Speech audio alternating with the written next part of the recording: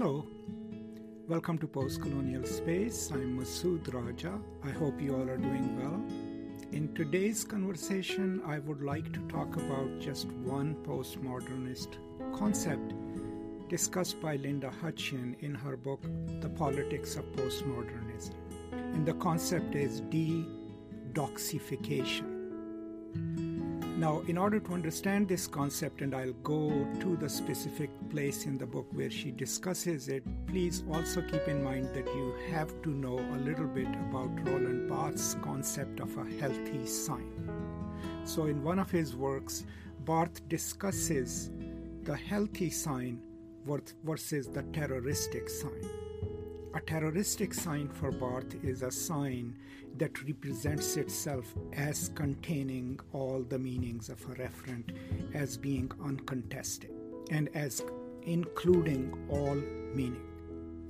A healthy sign is a sign that points to its own provisionality, which acknowledges that it is a sign constructed by words and part of a representational process. So anytime someone tries to push a terroristic sign, what they are also insisting upon that it can only mean what it means and nothing else can be added to it. So pretty much all religious doxa, all religious imperatives offer themselves as this absolutely stable sign with no permutations or different meanings or their possibilities, and that is what Barthes would call a terroristic sign.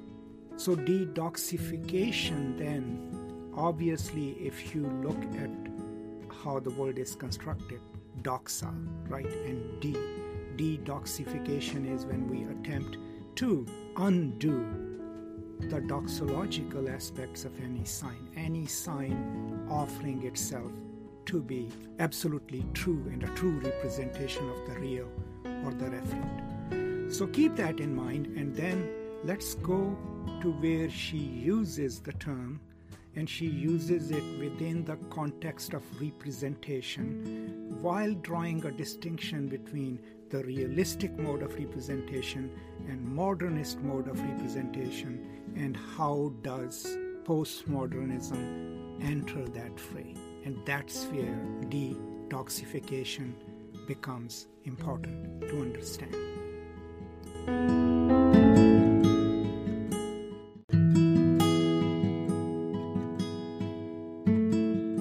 Okay, so before I go to the exact quote, I forgot to mention that this conversation was requested by one of the subscribers who had watched my lectures on Linda Hutcheon's A Poetics of Postmodernism, and she had requested that I should try to explain the concept of de-doxification. So on page 34 of The Politics of Postmodernism, Linda Hutcheon is discussing the question of representation and how Frederick Jameson discusses it and others discuss it, but she's particularly interested in the realistic representation and its claims, what does it claim to be, and then the modernist question of representation. So, in fact, many postmodern strategies are openly premised on a challenge to the realist notion of representation that presumes the transparency of the medium and thus the direct and natural link between sign and referent, or between word and word. Of course, modernist art in all its forms challenged this notion as well, but it deliberately did so to the detriment of the referent. That is, by emphasizing the opacity of the medium and the self-sufficiency of the signifying system. What postmodernism does is to denaturalize both realism's transparency and modernism's reflexive response while retaining, in its typically complicitously critical way, the historically attested power of both. This is the ambivalent politics of postmodern representation. With the problematizing and de-doxifying of both realist reference and modernist autonomy, postmodern representation opens up other possible relations between art and the world. So I'm going to end it here. Let us unpack.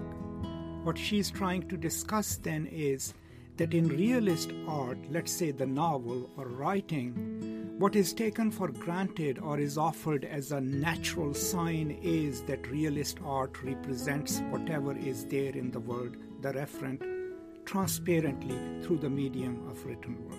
Right? So a realistic novel famously is supposed to be how things are in reality. That's the claim of realism. Modernism, on the other hand, high modernist art, plays with the concept of the real and tells us, you can't access the real through my novel, through my text, because what is important is to see how brilliantly I have represented it, how brilliantly I have mapped someone's consciousness, how brilliantly have I transfigured something that exists in reality and through a work of art. So there is a claim to the beauty of the artifact itself. And the question isn't that I need to get to the real through the artifact. What I'm trying to read in a modern novel is what the novel itself is doing, right? So referent, the word falls by the wayside, right? These are the two distinctions between realism and postmodernism, both offering their mode of representation as natural, also as doxological. So how does the postmodern de-doxify that? Is when it comes face to face with realism and modernism, it retains some of realism, some of modernism without repudiating them. But it makes their claims to representation problematic. And by doing so, it points to the provisionality or the constructedness of the sign in modernism and realism itself. It tells us, well, that kind of a claim to representation is untenable, but here in a parodic form, I'm going to try to do that anyway, right? This is a novel, read it. It will tell you about the world, that kind of self-reflexivity. And similarly, the abstract, the non-representation claims of modernism are also kind of destabilized by sometimes offering within a novel which might have modernistic techniques employed, inserting something that comes from the realistic tradition.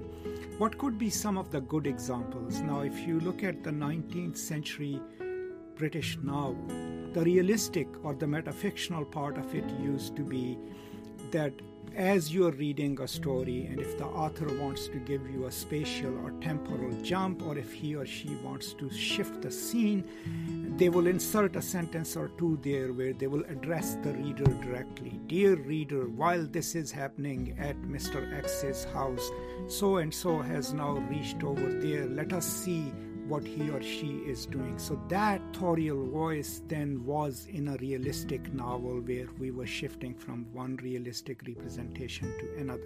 A modernist novel usually will not do that. It would be a big no-no, right? So if you read James Joyce, if you read Virginia Woolf or Faulkner, if you are jumping from one consciousness to another, most of the times you have to figure out yourself as to in whose consciousness you are. I mean, the famous example, of course, would be Sound and the Fury, right? Sometimes you are in Benjay's mind, sometimes you are in Quentin's mind, sometimes you are in Jason's mind, right? And you know in whose mind you are because you have become privy to how thoughts are represented.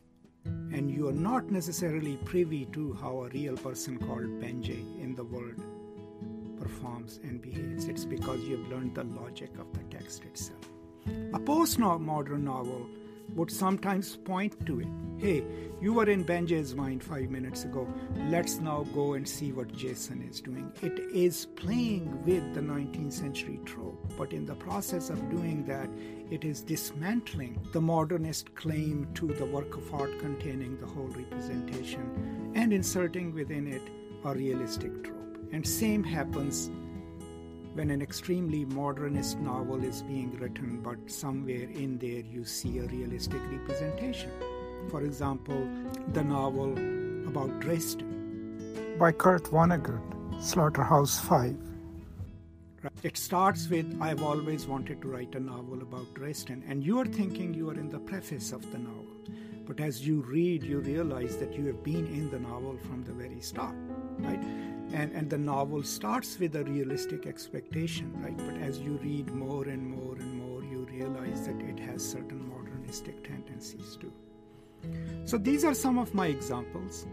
I don't think so I've done a good job of explaining it, but just keep in mind that her term, de-doxification, is informed by Barth's concept of the terroristic sign and healthy sign, and it is a challenge to any form of naturalization. Whenever a sign system or a genre represents itself as natural and not constructed and is accepted as such, unsettling that, dismantling that claim, pronounced or silenced, is an act of denaturalizing the sign.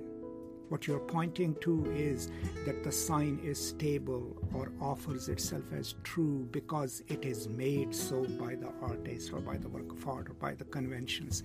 And when you do that, especially in terms of different periods of writings, different schools of writing, then you are also de-doxifying the claims of that movement. So it's doxa, it's uncontested claims or assumptions are not revised and repudiated, but made fluid.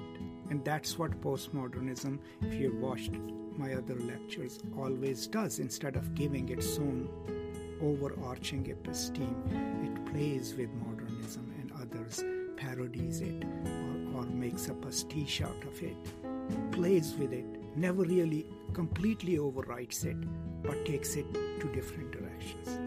To conclude, Linda Hutchins' concept, de-doxification, is offered in her discussion of postmodern representation, within which she is comparing the realistic claims to representation and modernistic claims to representation.